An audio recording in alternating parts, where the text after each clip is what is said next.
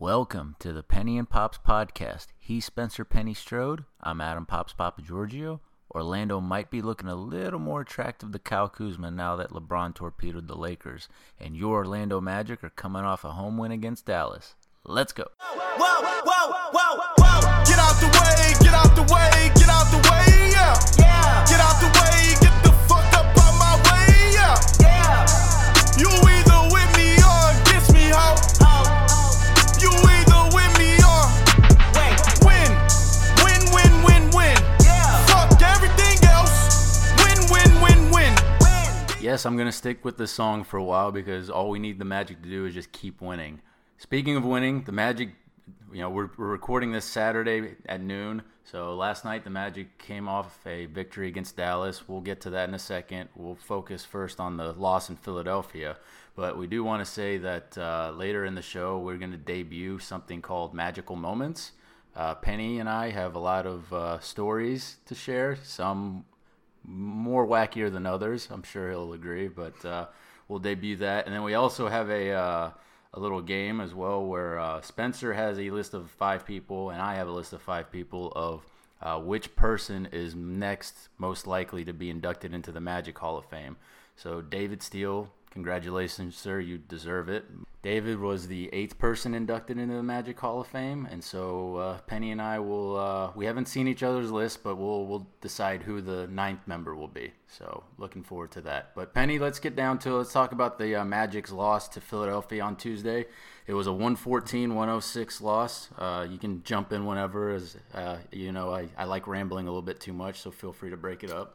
I think I don't think they deserved to win the game, and that was what was disappointing, that in the midst of this playoff push, they didn't really show up, and still, they had a shot in the fourth quarter where if they made a couple of baskets, they could have stole one, as opposed to pissing it away. Yeah, so leading into the game, the Magic knew that Philadelphia didn't have both Joel Embiid or Boban Marjanovic. They were rolling out Amir Johnson and Mike Scott at center, which actually proved to be an issue for Vooch because I guess Nikola Vucevic doesn't really like dealing with small guys at center, maybe.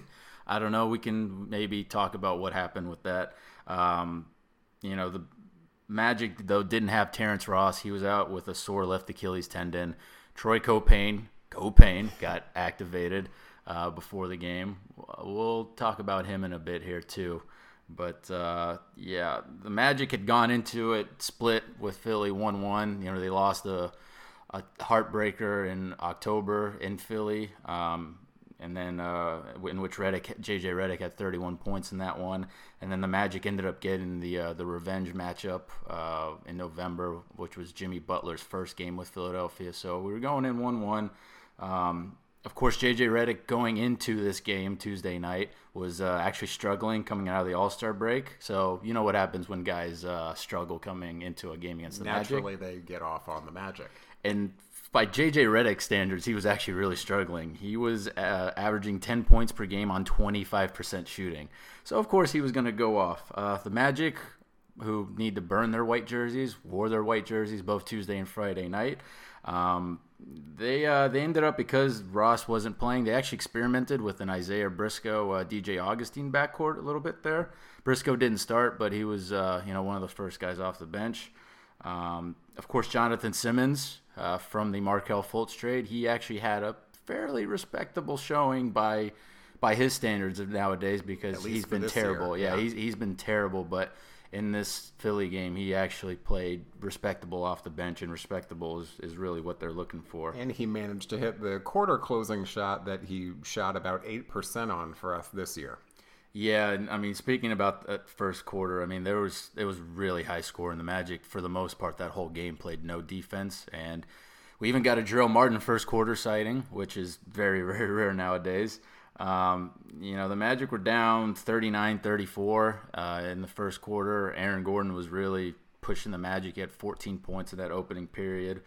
Ben Simmons, he didn't really have that great of a game, and yet he almost pretty much ended up with a triple-double, and it's going to be scary when that guy develops a shot. He's kind of on the Giannis Antetokounmpo kind of scale where if he can't shoot, then put a bunch of shooters around him and let him go to work, and his size is a big issue.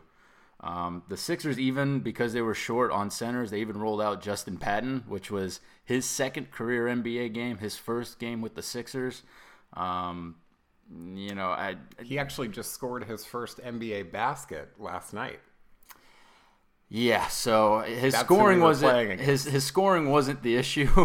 It was, I guess, his defense and Big body. big body, just somebody to throw it at Vooch. And I don't know, what did you see with Vooch that made him struggle from the field overall? Because he had a very quiet first half, and I don't know. This was a game where he needed to really be more assertive, and he just looked frustrated in the contest. Vucevic, I don't want to say he's a finesse player because obviously we've seen him take it to the rack strong, and he finishes, but he's a skill player, right? So a lot of his shots that he gets are mid-range looks, or the left-hand, right-hand hook from just outside of the paint, and those are touch shots. And I think oftentimes when the touch isn't quite there, it gets really frustrating. And to speak to your point about him having some issues with smaller centers, it's hard when you have a big body like that, and the smaller center also has a strong wide base. That's why guys like Chuck Hayes stuck around and played the 5 position in Houston for so long, that they get up under you and push you just enough off your spot that those little touch shots hit the back of the rim, the front of the rim, and then that kind of builds mentally throughout the game, I think. It's just surprising because I actually think Vooch has a really good base for a center. That's why Right. he's been able to continue to star so well. But I guess in this game, I don't know, just some of it with Amir Johnson, some with Patton, something with Mike Scott. Just they were able to just get him off his spots in the post just enough. And I mean, look, Vooch is one of the league leaders in box outs. The man has good form, good technique Right. overall. And based off of how he would perform in the next game against Dallas, I just consider that maybe a one-off. Maybe he kind of had a mental letdown knowing he wasn't going up against Embiid, because he usually plays good against the Sixers. I mean, the Sixers are the team who drafted him. He actually did play a little bit in the playoffs his rookie season with them. But, the Magic, again, continued to play no defense in that first half. Philly led 70-64 at halftime. The 70 points is the most that the Magic ended up given up to an opponent in the first half this season. Philly was shooting like 61%. Former Magic guys, J.J. Redick, he had 19 points at the break. Tobias Harris had 13. It probably wasn't a good sign that Jimmy Butler didn't get his first field goal until midway through the third period. That put Philly up by 11, and He was on the slow burn. Yeah, and the Magic were missing a lot of open looks and whatnot. But I mean, this team, they thrive off defense. They're still a pretty subpar offensive team, and the only reason they win, they've been winning games of late, is with their defense. Well, the standard that Steve Clifford has set, I think, is interesting. Going into the break and coming out of the break, the Magic, I think, were number 2 in defensive efficiency. And since that point in the win 1, lose 1, win 2, lose 2, they've dropped to 7th, which is still good out of 30, right? But that's below the Steve Clifford standard. And he has said explicitly and out in the media that the Magic need to be a top 2, top 3 defensive team to have a shot at closing the season, and sneaking into the playoffs. Yeah, and even through the third quarter, it felt like the Magic's defense was progressively getting worse as the game progressed. Philly was getting a whole bunch of up-close buckets with very little resistance. Aaron Gordon was literally keeping the Magic within single digits in the third quarter. You mentioned Jonathan Simmons. He hit that buzzer beater to beat the clock at the end of the third quarter. The Magic trailed by a dozen going into that fourth quarter, where Philly was still shooting 54%. So obviously something had to give. Either Philly was going to keep shooting a ridiculously high percentage, or the Magic were going to go on a run. And they did go on a run. The Magic opened that fourth quarter on a 6-0 run. They were fueled by 2 cleanup buckets by Khem Birch, who, again, bringing the energy. We talk about how we shouldn't be rushing Mo Bamba back. I think both John Hammond and Jeff Weltman have been on record this weekend saying that Mo Bamba's out of the boot, but he's not. Don't expect him to play anytime soon, and Khem is a big reason because of that. And then Evan Fournier took some really awful shots that killed momentum. Eventually, the Magic did go on a run after Fournier miraculously did hit a 3. But again, we've talked about this. it's not the shot making, it's everything that leads up to him having to take like that shot because of all the momentum that goes away in the play. He's either aimlessly kind of moving around, maybe using a pick and roll, or kind of doing his thing in the corner, and then it's like, oh crap, I'm going to force up an 18-footer or like a 25-footer, and it just seems like they come at the most back-breaking time and it's not even like he's coming off a shot that he just hit and it's a little mini heat check or he's trying to build momentum, but he makes the decision that a sidestep 18-foot jump shot is the best decision for that possession, and it never is. Even when it goes in, it's never the best decision. And yet, he makes that three midway through the fourth, and then a Vooch putback dunk cuts the deficit to 101.99. It was a 9-0 run at that point. And then I'm gonna tell you the sequence of Magic offensive events that happens. All right, let's relive it. So Vooch then misses a wide open 3-pointer. Great look. That's wide open. Great look. Aaron misses a post-up attempt, usually one that he actually does convert. Right. Aaron's done a good job, especially of late, where if he has anyone that he feels he has a size advantage against, he's posting them up. And it's actually been working pretty well of late, but it didn't work there. Evan misses a 3-pointer, go figure. Mm-hmm. And then Vooch missed the shot put attempt. The little quick, it's an actual shot put, basically. So with 3:31 to go in the game, Philly were still up 2. They have the ball, and then the Magic get yet another stop. They call a timeout finally. You think Steve Clifford, who's been great at out of timeout plays and whatnot all season long, you think, okay, the Magic are going to find a way to draw, to tie it or take the lead here. And so Evan ends up missing a drive attempt. And then Jimmy Butler hits a turnaround jumper. The turnaround jumper ended a 5-minute Philadelphia scoring drought. So the Magic, they squandered the chance right then and there to pretty much claim it at that point, you feel like. The Magic were still only down 3 with a minute to go. Mike Scott hits a dagger 3. Philly to double the lead up to 6 for Philly. Mike Scott had 3 triples in the game. You go from just a veteran guy that you kind of keep dug on your bench for situations where Embiid's hurt or Boban's hurt, and he killed the Magic there.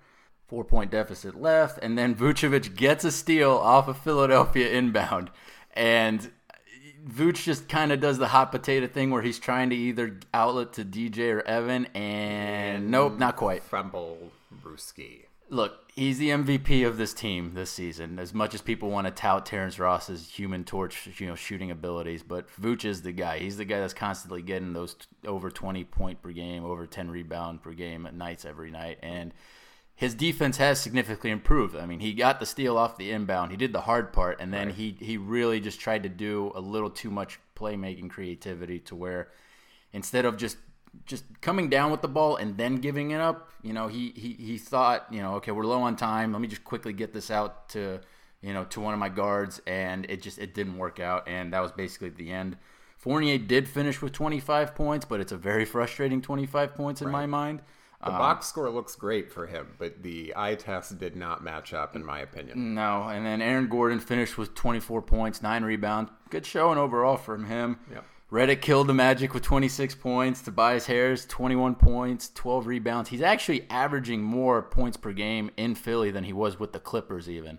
And if he was in the East, he would have been an all-star this year, obviously. Sure. And it didn't work. Vooch finished 5 of 15 shooting for the game. He did record his career best 47th double-double in a season. So, again, Vooch doing all-star Vooch things. Yep. Steve Clifford, after the game, he was kind of more annoyed than anything. He was saying how the first 8 points for Mike Scott came from missed pick-and-roll defense. And that's just one player he clearly noticed. So who knows how many other defensive mistakes they spotted in the film. But Cliff has not been a happy man this week. No, and we'll get to the next game here in a second. He also said that the Magic missed a lot of open looks and that our defense was awful in the first half, great in the second half, just kind of Jekyll and Hyde stuff that your typical basketball person easily could have spotted. I would argue that our defense didn't even get good until early in the fourth quarter. So yeah. Magic lose 114-106. The Magic fell out of a 3-way tie for 8th with Miami and Charlotte, and so now they've got to do a little bit of trailing.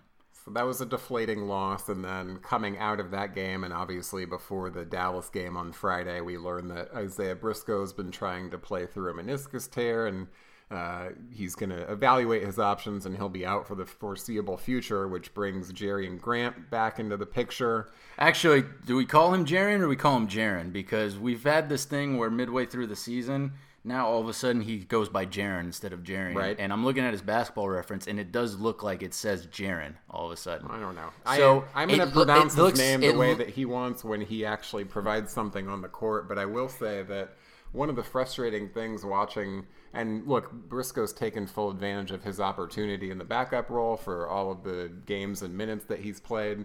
But that Philly game, watching TJ McConnell repeatedly break him down, and one of the things that Jaren Grant does have going for him is his length. Yeah. And I think that he's 6'4", and he's got the requisite wingspan that we're looking for. And Cliff has played him as, offense-defense substitutions in crunch time earlier this year. Yeah. So hopefully if he's not going to be a plus on offense, at least he'll be in more passing lanes and kind of make the opposing point guards have to go a further direction wide around him than straight line drives into the paint.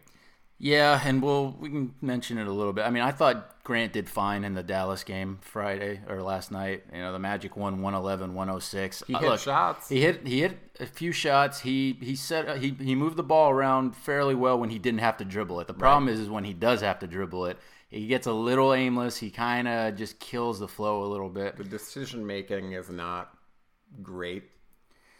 So, I mean, Briscoe, he's got that small meniscus tear in his right knee. They found that out through the MRI. And again, like you said, they're looking at treatments. Do we think he's out for the rest of the regular season? I would be surprised if he played again.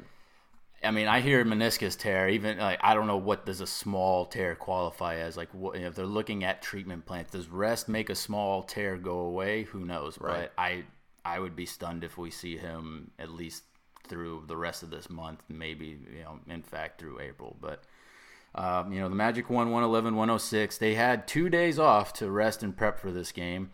That's going to become a bit of a trend here in the next week or two where we can actually benefit from some rest and some practice. So we're hitting that stretch now, which began with this Dallas game, where the Magic need to win a lot. If not all of these next 7 or so games, the very vast majority of them. They had Dallas last night. Sunday, they're in Memphis. Who's been playing well as of late, even without Jaren Jackson Jr. Because Joakim Noah is a freaking madman, and he's ruining Memphis's tank, which we'll look at some tankathon stuff here in a bit too. However, the Magic then get another 2 days off before they play the Wizards in D.C. on Wednesday. And then they do have to come home for a back-to-back the next night, Thursday, against the Cavaliers, who they've been frisky. Obviously, the Magic lost to them in Cleveland just last week. And so at least payback will be on the mind. Yeah, especially since Cleveland couldn't win in Miami last night. But all of a sudden, Kevin Love's playing, and they look frisky. And again, we'll look at some tankathon stuff here because all these teams the Magic are playing should be tanking. After that Thursday, they then, Sunday, March 17th, they're home still against Atlanta. So they get that Friday and Saturday off, another 2 days off. And then they get yet another 2 days off going into Wednesday, March 20th, when the Magic host the New Orleans Pelicans, who may or may not play Anthony Davis. We don't know what's going on with that. And then you host Memphis, so you're playing Memphis twice. Friday, March the 22nd, so you get a day off. So I mean, once the Magic come back from DC, they have all these home games. They have a 5-game homestand where they're all lottery teams until you host the Sixers on Monday, March 25th. Yeah, and not only are you playing subpar teams, but as you mentioned, and it's another 2 days off after that. Practice time, rest time, recovery time. And look, overall, I think to circle back and kind of put a bow on that Dallas game, Vooch right there at his season averages, Terrence Ross back, healthy, bounce back game. But I think the star player of that game for me, I wanted to touch on briefly, was Aaron Gordon. And, the offense was fine, but I think defensively he really took the challenge of being the primary defender on Luka Doncic and really frustrated the shit out of him, I thought. Yeah, Luka was 3 of 10 from the field in the first half. He got his in the second half because Luka is amazing. And we may focus in the future where the Magic should have done more to maybe trade up and get him. But I mean, even the Hawks, now that they got Trae Young's looking pretty decent overall. But we'll focus more on the Magic in this Dallas game. And Troy Caupain, again, we're recording this Saturday at noon. Troy Caupain just got his contract transferred back from Lakeland to the Magic yet again. And he's going to be probably seeing some minutes if Grant can't get it going the way Briscoe was from a production standpoint off the bench. But I'm going to give you some numbers for Caupain. So in 44 games that he's played and started for the Lakeland Magic, he's averaging 16.3 points per game, 5.7 rebounds per game, 5.4 assists in about 34 minutes on 47% shooting from the field, including 38.7% from three-point range. Yeah, he's been having a great year, and I think also it's important to note that Lakeland as a team, as we touched on in the last episode, they've been having a great year too, so he's doing this in a winning team performances too. Yeah, along with the Magic being bad over the past couple of years, the Erie Bayhawks were arguably one of the worst teams, if not the worst G League teams in that league for quite a few years. And then last year they had another bad year, even though they'd moved to Lakeland. And then this year the Lakeland Magic are going to very likely make the playoffs here now. So it will be exciting to maybe see a little bit of that. Again, we want to focus more on the main team and the main run. Anyway, focus into Dallas. Dallas needs the tank, and they've lost quite a few in a row here lately. But I know that because they're currently the seventh worst team in the league, they actually need to have their draft pick 1 through 5 for them to keep it, or else it goes to Atlanta, and that's from the Trae Young, Luka Doncic trade. So counting this loss that just occurred to the Magic, Dallas has now lost 4 in a row. They're still tied with the 7th worst record in the league with Washington, and there's quite a few games back of Atlanta. And so, if they can get maybe that 6th worst record, that'll put them kind of in play to maybe leap up a few spots depending on how the ping-pong balls go. Because, again, there's no incentive for being the worst team or the 2nd worst team or the 3rd worst team. The 3 bottom seeds equally have a 14% shot at getting the number 1 pick. Right. And even if you're 4th, which the Bulls – so right now the 3 worst teams in the league are the Knicks, Phoenix, and Cleveland, which Cleveland needs to keep that in mind when we play them again. But also Chicago, they have the 4th worst record, and their odds are still pretty good at 12.5%. That's only 1.5%, worse odds than if they were a bottom 3 worst team. But anyway, so Dallas needs to focus on tanking. Their roster's a lot different from when the Magic lost by 25 points in Dallas back in December. Oof. That came before the 2 surprising games in Mexico City, our second home, I guess, now. Yeah. But, I mean, their team's a lot different since they did the Kristaps Porzingis trade with the Knicks. And, I mean, Harrison Barnes isn't on that team anymore. The Magic didn't even have to worry about Magic Killer J.J. Barea, who's been out. Max Kleber, who's been a feisty big man for them, he was out. So they started Doncic, Jalen Brunson, Tim Hardaway Jr., Dorian Finney-Smith, and Dwight Powell. On paper, immediately, you expect the Magic to win that game. Yeah. And they got off to a good start, thankfully, after a little bit of shakiness at the very beginning. The Magic were up 21-12, 8 minutes into the game. Isaac was outstanding from the beginning. He had 9 points and 4 boards in that stretch. He's shooting it with such confidence. It's really exciting to see. So I saw on Twitter, at Keanu Kargar says that Jonathan Isaac, since February 9th, has been averaging 14.4 points per game, 5.6 rebounds per game, 1.9 blocks on 51.1% field goal shooting and 42.9 three-point shooting. That's really freaking good. Great run.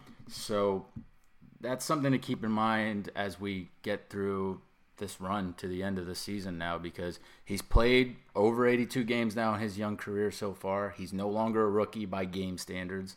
And there's no reason he can't keep up that kind of production, even the three-point shooting. He's getting wide open corner 3 looks, and once defenses start closing out on that, then it opens up the driving lane for him to use his length and finish at the rim. So I think as we know, the sky is the limit. The Magic did get Terrence Ross back, so the 2 days served their purpose. I guess he had some type of mystery illness too. it's Florida. We're in March now. It could be allergies. It could be flu. Who freaking knows? But he played despite that, and I guess the sore Achilles is feeling a lot better. He immediately went into torch mode and he hit back-to-back threes. So I think Terrence is going to be fine. Yeah. Dirk Nowitzki, he turned back the clock a little bit for us. Game of the year. Well, yeah, he's tied a season high with 15 points. He was part of the fourth quarter run that they ended up having. Paul Porter gave him a nice little intro when he checked in. A lot of Amway Center fans were really excited to see Dirk. I mean, they gave him a heck of an ovation. Or as loud as they can. It was a pretty good ovation. Yeah, it was louder for Dirk than most Magic players get. Let's put it that way. I know you have a gripe about everyone sending Dirk off to the retirement home too early, making a decision for him. Look, if the team wants him there, and if Mark Cuban, the guy who's writing the checks, wants him there, and Dirk feels like hanging around, let him hang around. So what if his career averages fall a little bit? You know, the guy's got a ring. He's an MVP. I mean, he's a legend. Let the man go out on his terms. Like, people were trying to push out Tim Duncan like 5 years before he even did. And so if Dirk's still shooting, if Dirk's still shooting the way he's shooting, it doesn't matter if he can barely move up and down the court. Just find him. And now what ended up hurting them in this game is they went into zone defense a little bit when Dirk did show up. And the Magic feasted on that. Thank God. Yeah. They went to the hole. Vooch had a huge dunk. AG went to the rack a few times.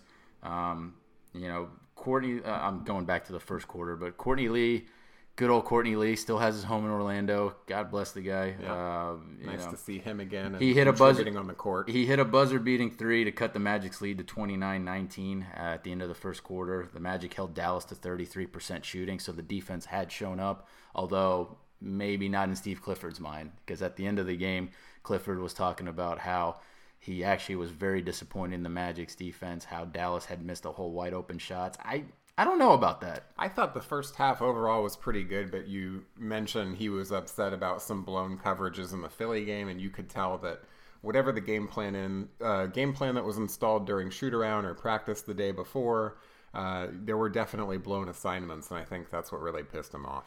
Yeah, with no J.J. Barea in the game, Jalen Brunson kind of put on his Magic killer hat a little bit there and, kind of kept Dallas going there for a bit. But the Magic led 62-47 at the break. Orlando was shooting 8 of 15 on threes. When you're shooting over 50% from downtown, it's probably a good half for you. Yeah. Ross had 14 points at that point. Isaac was 11 and 6. Vooch had an enormous second period where just in that, he was up to 11 points and 9 boards. The Magic were still holding Dallas to under 40% shooting.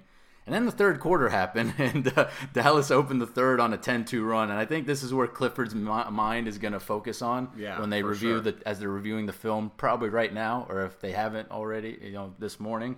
But, the Magic were looking very lazy on both ends. DJ Augustine, he had 10 points in those first 6 minutes of the third quarter. Single-handedly made it in that the Magic, where the Magic didn't collapse, thankfully. Then the Magic had that stretch where they got 3 straight three-pointers from Isaac, Vooch, and Ross to put it back up 15. And so we're home free, right? Yeah, the Magic were up 19 points going into the fourth quarter. And then? Well, first the good. The Magic actually probably had their best play of the game where Aaron kind of has a bad turnover, coughs it up to Courtney Lee, and then he gets a huge recovery block on Courtney at the rim. Then AG saves the ball from going out of bounds, gets it to Ross. Ross goes the other way with it, jukes the living hell out of Dwight Powell for a wide open three-pointer. It was probably the most smoothest juke I've seen in a while from any Magic player. I think everyone in the building collectively knew as the move was happening that the three was going to drop too, and that was cool. And then the game got kind of physical. There's some weird fouls going on where Dirk's like tackling the living hell out of Isaac, and DJ Augustine gets pushed into the first row where some poor guy got his beer spilled all over him. David Steele classically pointed out that there are no free refills at the Amway Center. No free refills and no drink service after the third quarter either. So can I point out that if I'm spending several $1,000s for that seat there. A lid? You want a lid? Well, can I get a refill? Well, that too. Can I get a new beer? If I'm spending that much money, I kind of want a free beer. Can I get a voucher for Harry Buffalo on the way out? Oh man! But then the Magic kind of collapsed. Not kind of. They did. They almost blew it. Finney Smith gets a putback dunk to cut the Magic lead to 9 with 3 minutes to go. Doncic hits a bucket to cut the lead to 7. Then Fournier pisses off a little bit more. And then Trey Burke's first basket of the game cuts the lead to 5. But that's thankfully as far as it got. The Magic won 111-106. Not the way you wanted to finish it. Steve Clifford was very, very unhappy after the game. Hot. Terrence Ross had a great game coming back, 22 points. He made 6 of 11 3-pointers. Vooch, 20 points, 13 boards, 6 assists. AG, 18 and 6. Isaac, 14 and 9. Jaren Grant, he had the best plus-minus of the game at plus 13.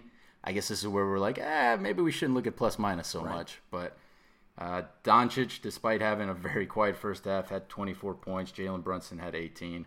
And, Clifford, as I said earlier, said Dallas missed a lot of open shots in the first half and that the Magic had a bad approach to the game. And look, that's one of those things that the coach has to say, right? But they did enough to win the ball game, and that's the most important thing. Did they play down to the competition? Not really, but they did in the fourth quarter, and it made things interesting. But I don't think, even for all the foibles that we've had throughout this year and pissing away double-digit leads, I don't think we thought that the game was going to go all the way over into a loss. And worse for the Magic, I guess, is they didn't really gain any ground in the standings at all. Thanks, Bradley Beal. Yeah. Well, in fairness, the Hornets did hold off against the Wizards. Literally? At some point, but I'd like to see the 2-minute report today probably where Bobby Portis does get held under the basket, and he probably should have either won the game or had the chance to go to the free throw line to win the game. Really should have. And we kind of dismissed the Wizards, but had they won that game, they actually would have probably been back in the conversation. But they lost. They're still 3 games back of the Magic. So I already said Charlotte, won. They're again tied for the Magic in 9th. But the Magic have played 2 more games than both Charlotte and Miami, who Miami, despite being tied at the half with Cleveland, they ended up blowing Cleveland out in the second half. And so the Magic are chasing the Heat, who are a game in front of them. And then also, the Bulls were up 17 points on Detroit at halftime. And Chicago Chicago blew it, and they let Detroit come back, and Detroit won. So the Jim Boylan special. Yeah, and so the Magic literally gained no progress in the standings. If we look at it real quick, first off, I just want to point out Detroit's won 4 in a row and 8 of their last 10 games. And I actually don't think the Magic will be able to catch them now because I'm going to look at the next schedule here for them.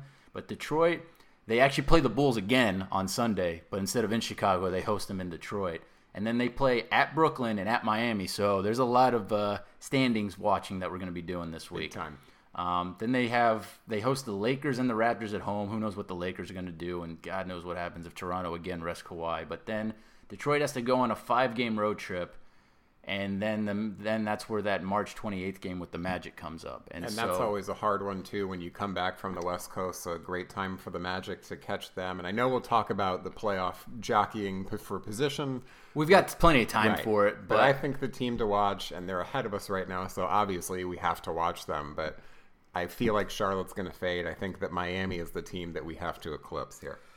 I would actually, I do agree. I think Charlotte will fade, but actually I think the team that will really, really fade is Brooklyn because Brooklyn didn't play last night. However, they have a very, very interesting schedule.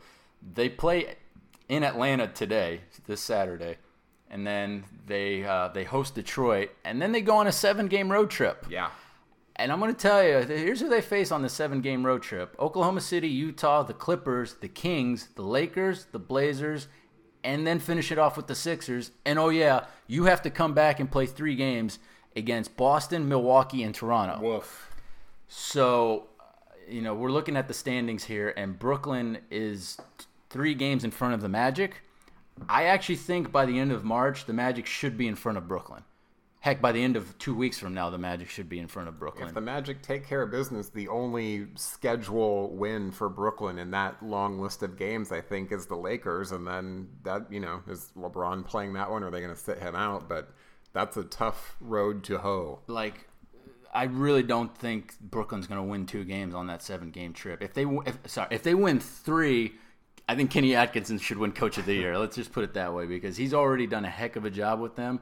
If Brooklyn somehow makes the playoffs with how that schedule finishes off for them, I mean, it's gonna be ridiculous. But the Magic, I think, will catch Brooklyn.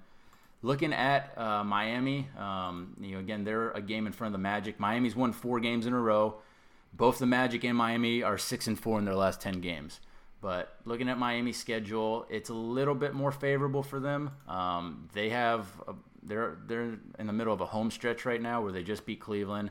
But then they got Toronto, Detroit, Milwaukee, and Charlotte. So, again, more playoff jockeying going around. And then they go on a 4-game road trip at Oklahoma City, at San Antonio, at Milwaukee, and in D.C. So, before they host the Magic coming back from a road trip. So, the Magic, the schedule is laying out to where there's a reason why sites like 538 have the Magic still kind of in the driver's position to actually get in the playoffs. But the Magic roster can't think about that. Just think about one game at a time and just take advantage of the schedule that's laid out in front of you.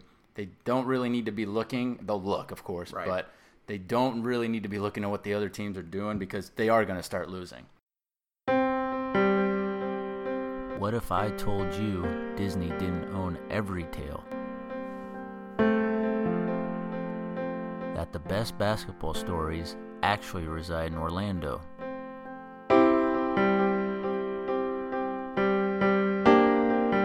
Magical Moments. A Penny and Pops production.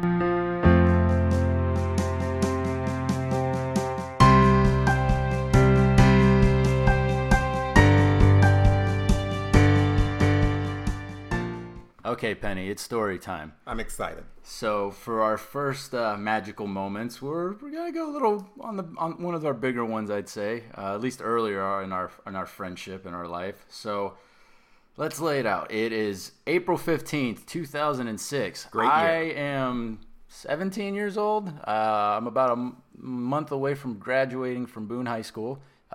You are still 16, so you're a junior at this point.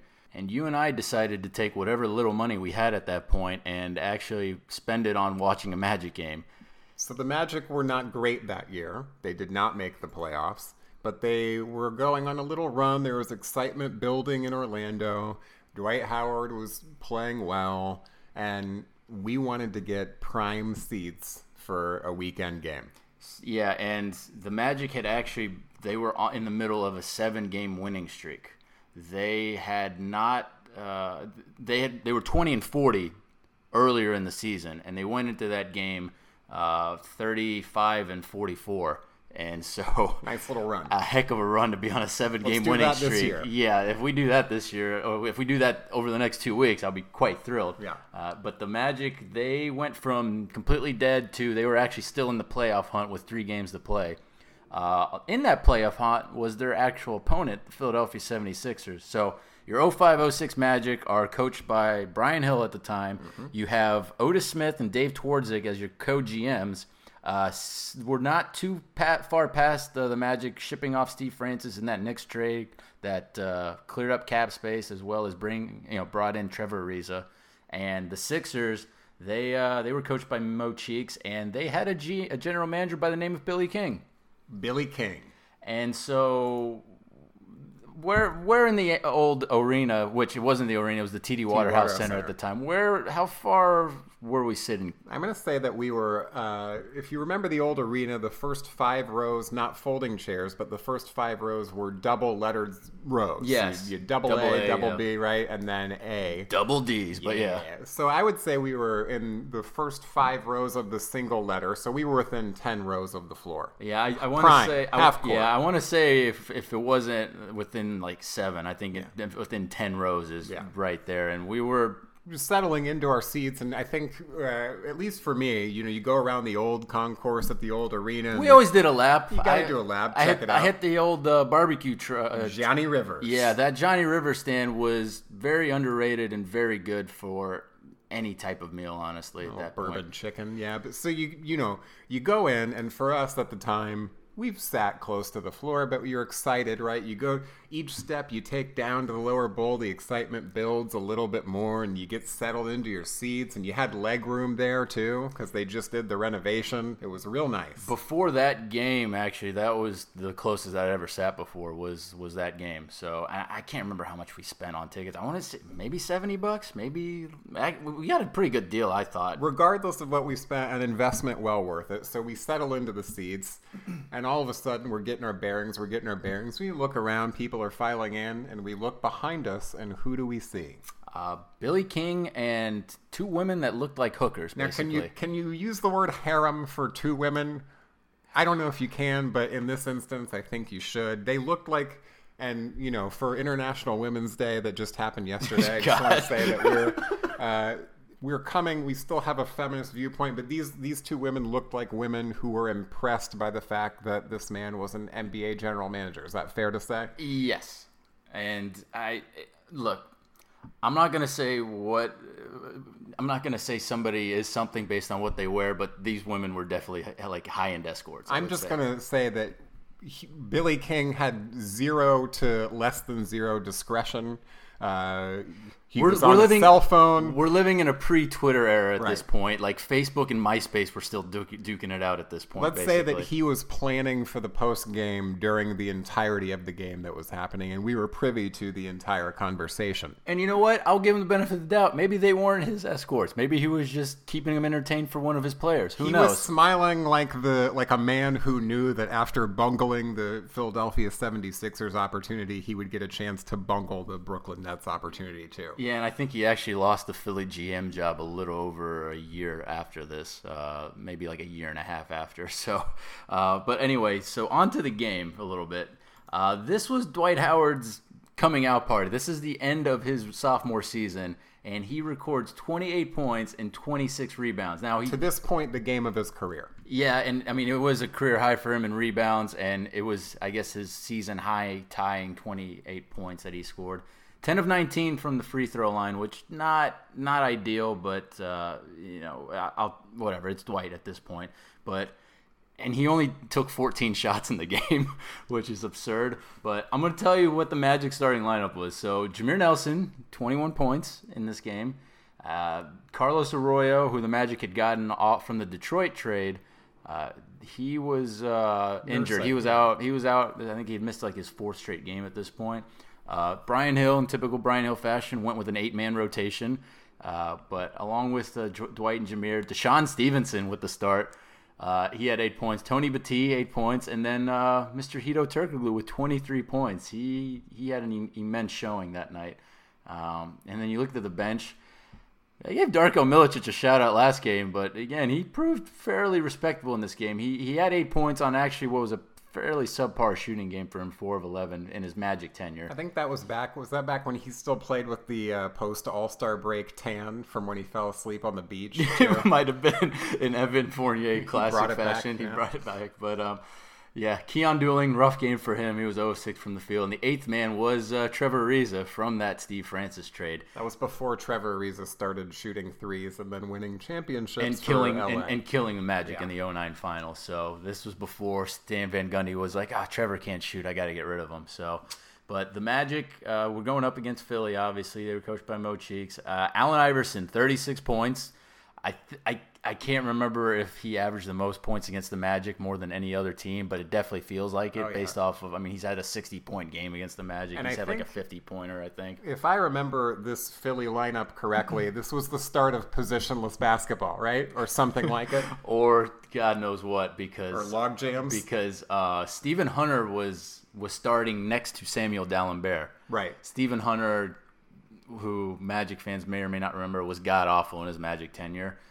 He actually had a fairly respectable game. He had 12 points in the game. Samuel Dalembert, who Pat Garrity would murder, not in this game, but in a different game. But Samuel Dalembert, he had a rough going. So you have twin towers at the 4 and the 5. Naturally, your starting small forward for that game for the Philadelphia 76ers was... Chris Webber. Oh.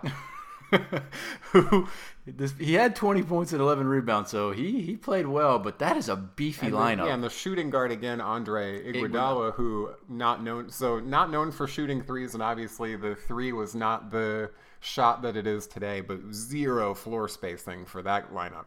And the Magic, this game was tight the whole way, basically, but particularly in the fourth quarter, like the Magic, they ended up winning this game 102-97. And I distinctly remember the play of the game was Dwight Howard at the free throw line. I think he made the first free throw, and then the second free throw he misses, gets his own rebound, and puts it in for a very unorthodox three-point play. Yeah, very fun. And that was literally a playoff atmosphere. Like, I distinctly remember, like, the fat guy in one of his sequin shirts, like, is going crazy. Like, because, I mean, look, we're trying to win 8 games in a row. We literally were 20 games under 500 not that long ago in the season. And here we are, another win away from 8 straight wins and being in the hunt to possibly chasing down and getting an 8th spot. And again, to that point in our lives and in our fandom, probably one of the best regular season atmospheres and games that we've ever attended. We're elated. The buzzer goes off. We're having a great time. And then it gets better. Well, so throughout the game, I'm going to be honest. I mean, I'm 17, you're 16. Billy's got one girl on each side of him sitting down next to him. I'm taking a peek back each time, like, is he really here with like these women just out of the blue? Like he doesn't care. So throughout the game, I'm going back and forth. As you mentioned, after the buzzer, like we're ready to like run out of the stadium, and something catches our eye. Let's say that. There's papers on the ground next, like where Billy King's sitting, under where his feet were. Yeah, like I knew he's a couple rows behind us, and I knew where he was sitting, and so I immediately, just out of pure instinct, just go and grab these papers because I don't know. It looks like there's like maybe box scores on the ground. Heck, maybe I was looking for a scouting report. I don't know. And let's set the stage too for what we found. So, as you know, as a credentialed media member, and also for coaching staff and for premium guests, the Magic game operations folks will, at the end of each quarter, they will print a running box score. Right. There's several copies, so they get distributed to media members. They, depending on who's there, if there's any people from like a front office or scouting department, etc. So throughout the game, I noticed that there was somebody. It must have been like a Philly person because it wasn't any of the typical Magic people we would recognize, but that were running on a dead sprint up to the row directly behind us. That was running up pieces of paper up to Billy King that I could only assume were box scores for each quarter, halftime, etc. And so on one of the sheets that I picked up, and a couple of them were box scores, but on one of them, Billy King had written on this box score, and it didn't take you and I long enough to realize, oh, he's voting on end of season regular season awards in the NBA. As we mentioned, this game happened in April, so the season is winding down. Only a couple games left in the season, and he wanted to get a jump on this. I think this was before all the voting ballots were made public, so he wanted to get a jump on making his selections, and we were lucky enough to find them in advance. Yeah, we're literally less than a week away from the end of the regular season, and so I guess he wanted to tally up what he was thinking from a awards perspective. And hey, the man clearly can multitask because he's watching his Sixers lose. He's got 2 women next to him, and at the same time, he's writing down who he thinks should win what awards. So we're going to go over what Billy had written, and we're going to post this on Twitter. The sheet isn't fabricated. This is really I Billy hope you King hung around for this episode, and please check it out on Twitter. But so Rookie of the Year, he had Chris Paul. No complaints there. We'll say all his stuff, and we'll compare it here in a second. But MVP, Steve Nash, which this would have been his second MVP. And then Defensive Player of the Year, he actually had 2 names down. He had Bruce Bowen, and he had former Magic man Ben Wallace, who obviously was dominating for the Pistons at that time. Yeah. He didn't cross him out, so he had Bowen on top of Ben Wallace, so I'm assuming he went Bruce Bowen. Right. And then he actually had the All-NBA first team. He has Chauncey Billups, Steve Nash, Tim Duncan, Kobe Bryant, and then the controversial one, he has Sheed, and then he crosses out Rasheed Wallace's name and puts Dirk next to it. Can you imagine if he did that in front of Rasheed Wallace? It wouldn't have gone too well, but I don't think Billy King would have cared at that point. Billy King isn't a guy who really would intimidate, I don't think. But I mean, he's been in front office positions for a very long time. And so we're going to actually compare Billy's voting choices. So he got both Rookie of the Year and MVP correct. So he got Chris Paul, he got Steve Nash. He hedged himself on Defensive Player of the Year, so he was technically right. It was Ben Wallace. Ben Wallace is one of his guys, but he did have Bruce Bowen over him, and I'm assuming he voted Bruce Bowen because he did get a decent amount of votes in that award chase. Yeah, well, if anything, we learned that Billy King thought that he could vote for two people at one time all throughout that game. I guess so. So, and then All-NBA First Team. So he got Kobe. He got Steve Nash. He got Dirk, actually, after he crossed out Rashid. But he missed LeBron and he missed Shaq. So, he had Chauncey Billups and Tim Duncan didn't make it. Ended up on the second team. So not bad overall. Right. So I think the moral of the story is when you purchase good seats at a game, number one, you're going to want to look everywhere except for the court to figure out who is sitting around you that might be famous. And number two, you're going to want to scrounge for anything that they leave behind so that you can upload it to Twitter and talk about it for 10 minutes on podcast. And I will take eBay auction request there too. So that's our first magical moment story. So moving on to our last bit, we are going to discuss who the ninth member of the Magic Hall of Fame should be. Again, congratulations, David Steele. You're the man. So, Penny, but before we go through the list, I am going to remind everybody what the 8 people are. So, I already said David Steele, but Pat Williams and Nick Anderson were the first 2 to get in 2014. Shaq went in 2015. Rich DeVos in 2016. Penny Hardaway and Jimmy Hewitt. Jimmy Hewitt being one of the original owners and founders, basically, of the team back in 2017. And Tracy McGrady in 2018. So 4 players and then 4 kind of historical stewards of the franchise. Yes. So I'm going to actually have you go first. So I want you to go from 5 to 1 on your list. 5 being least likely of the 5 and number 1, who's most likely to get inducted next year. And this is next. So right. Who's going to be the 9th person? So it won't be Dwight Howard because he's an active player. Right. And so I'm going to have you go first. If we crisscross, I'm sure we'll match it, but we'll navigate as we go. So who's your 5th guy? So I think that one of the people who could be next is Dennis Scott. Played 7 years, was all rookie, first team, obviously 3D, had a restaurant, had cultural currency, has come back into the organizational fold. He's been hosting a lot of the Instagram stuff and a lot of the Magic specials. He works for NBA TV, so he's still relevant.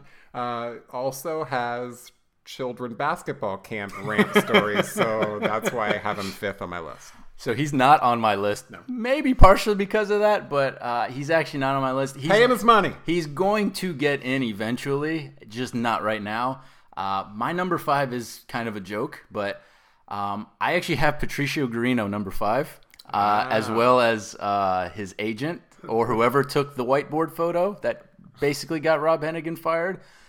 This is basically on a best case scenario where if, let's say, the Magic make the playoffs and go on like an immense run and win the championship somehow by the grace of God. That was the rock bottom that vaulted us back in the right direction. I would give Patricio Guarino, and it's going to be a picture of him in the whiteboard. Like, you know how they do like those beautiful pedestals, which are amazing if you've never seen them in the Amway Center. Like, they have like photos of each person or like memorable moments of them on the pedestals or statues or whatever you want to call them. It's going to be just Patricio Guarino with Rob Hennigan with the whiteboard in the background or whatnot. So I like it. So that's my number 5. Who's your number 4? Number 4, Jameer Nelson. And I think everyone knows his accolades for the franchise and what he's meant. He's also technically no longer an active player in the NBA. So the technicality is why he is technically not on my top 5, because he hasn't officially retired yet, even though his son is about to go to St. Joe's University. He's actually dunking in high school now. He looks real good. He looks good. So maybe that could be something the Magic look to in the very near future. But I actually think there's a slight chance the Magic might actually sign Jameer as a backup point guard. I don't know if you'd be on board with it. It's just, we already have DJ Augustine. Do you want another second point guard? I don't know. I'm sure Hammond and Weltman don't, but for a playoff run and to kind of get the Magic fan base behind, a little extra rallied up, I think it'd be good. Yeah. I mean, he basically plays like DJ Augustine does. He's not as mobile as Augustine, but he can still shoot it if given opportunity, and he can run that offense easily in my mind. But he's not on my list. So my number 4 is Paul Porter, PA announcer Paul Great Porter. choice, yeah. Since the inception of the franchise. Yeah, he's still forever one of, if not the best, public address announcer in the NBA.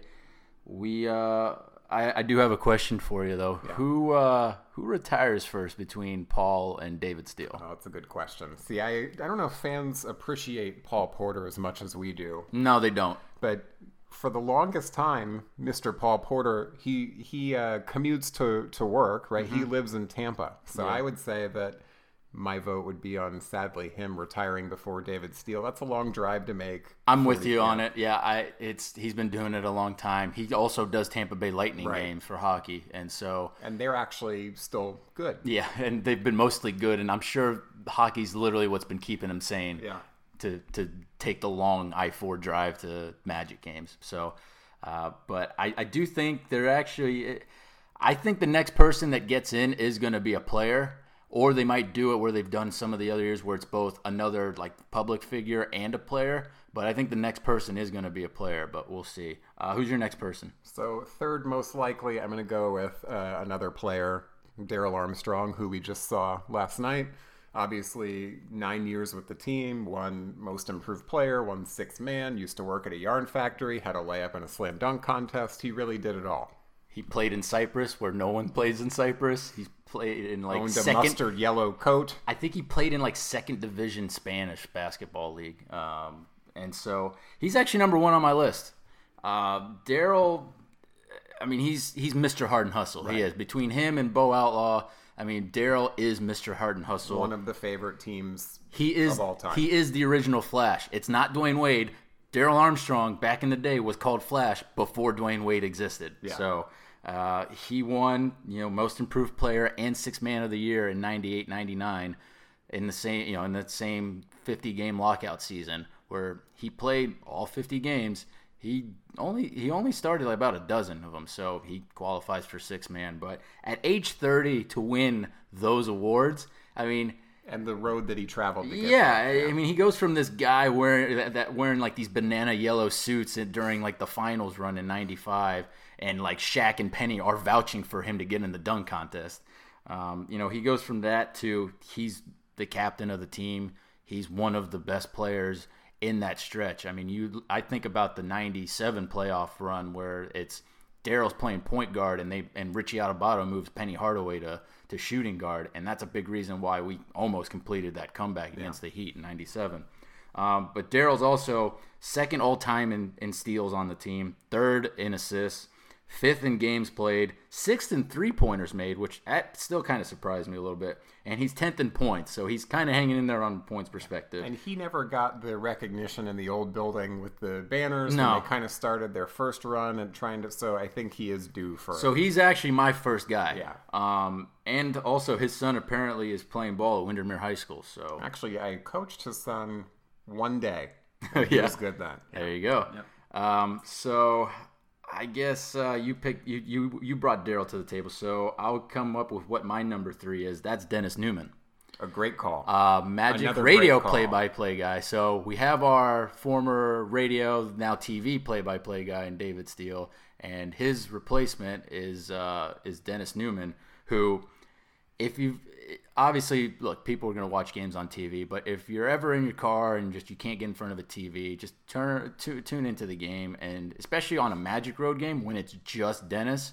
It's very hard to be very entertaining when you're by yourself calling something for 2.5 hours. I mean, I'm barely doing a bad job with you as my partner, and so no question he's one of the best in the NBA. And the only caveat I had that kept him from being on my list is that David Steele had the 30-year tenure that was celebrated this year, and Dennis Newman's a few years behind. And I think that's why maybe Paul Porter would get in above Dennis just because of the tenure thing, but.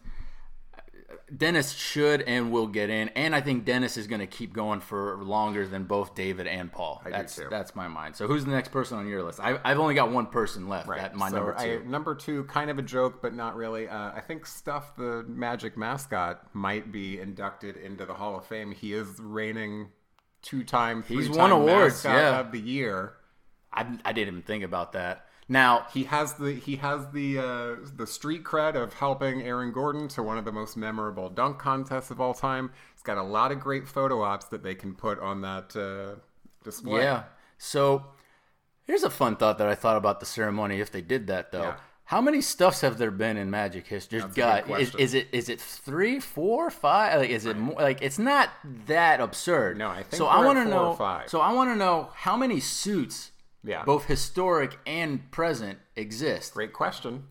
When you induct stuff, can you induct 6 of them on the same? Like when Alex Martins has to give out like these trophies or whatever. I want to induct fat stuff.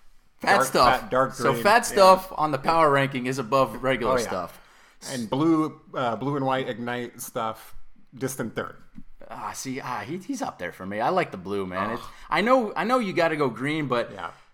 Especially since now that we haven't been to the playoffs in 7 years, I think that if you have blue stuff would be amazing even right now. Yeah. So I'm actually looking forward to stuff. But that's actually a really, really good pick. So I'm going to go with my last guy on my list. So number 2, because my number 1 was Darrell Armstrong, but number 2 for me is Hedo Turkoglu. Another great call, and another guy who's celebrated, clearly beloved by the organization and the decision makers in the organization. And Hedo's already vouched to Dante Marchitelli to get in and whatnot, so it's going to happen. Put all current political affiliations aside with Turkey and whatnot. He from a player perspective, and look, the end was awful for him. How his time with the Magic ended, but it still doesn't take away everything he did before that. He's the 2007-2008 Most Improved Player award winner. He started all 82 games that year. That's the year that he should have been an All-Star, that Absolutely, he wasn't. right. Because then he fell off a little bit in the 08-09 season that, Dwight was an All-Star, Rashard Lewis was an All-Star, Jameer was even an All-Star, obviously, even though he couldn't play, and Rashard was an injury replacement. But, because Hedo's regular season wasn't that great, he did turn it off in that playoff run. But 07-08, Hedo should have been an All-Star. He averaged 19.5 points per game, 5.7 rebounds per game, 5 assists per game on 45.6% field goal shooting, 40 exactly 3-point shooting, and he should have done it. I mean, he's a big reason why we went down that 09 finals run. He's 6th all-time in games played. He's 4th all-time for the Magic in threes made, 6th in rebounds, 6th in assists, 7th in points, and Vooch recently passed him in a couple of those categories to knock him down a peg or two. But he's going to get in eventually. It may be sooner than we think, but give me your last guy. So my last guy, and I don't know if this is possible or not. I guess it's not possible to induct a mascot, but I'm going to go with Alex Martins, and I think that it might be time for a little political currency, a little self-congratulations. We'll see what the progress is on the entertainment center. We'll see what the progress is on other team-affiliated buildings. He's got to, up his image again after some of the recent UCF stuff that went on with the Board of Trustees, and I think it might coincide with a future All-Star Game announcement. Yeah, I'm hoping for 2022, 2023, somewhere around there. And I don't know. I also want to see him present the award to himself. I just think that would be good. That'd be so appropriate. I think he's got so much more time with this team in one manner or another. He already gave up. Maybe they'll get Stan Van Gundy back from LA off the set of The Jump to present Alex Martins with the honor. And Stan is going to get in as well eventually, but I think because Stan is maybe still potentially going to coach again, that he's not going to get in right now. But that's our list. I mean, I still stand by. I think Darrell's going to be next. A great choice. He, like I said, I think it's going to be a player, but I look. Most people want Alex Martins out of this team franchise forever, but he's actually done great stuff off the basketball court for the team, for the community. And he's hands-off on basketball-wise. It's been Hammond and Weltman now for about 2 years, basically. And so it's a good pick. I think it's going to be down the line for Martins, though. But we'll see. So that's the end of our segment for that, and we are pretty much done with this show. So again, we appreciate you listening to the podcast. If you can, please rate, subscribe, leave a review, and get our numbers up, get our attention and notoriety up. Penny, what's your Twitter handle? At Spencer Strode, and please check out Adams to see the Billy King documentation. Yeah, and I'll be posting it. Once I tweet out the episode, I'll have the pictures tied to it as well. And you can follow me at Papa Giorgio MBO. And with that, go Magic, take care, and just win. Get out the way.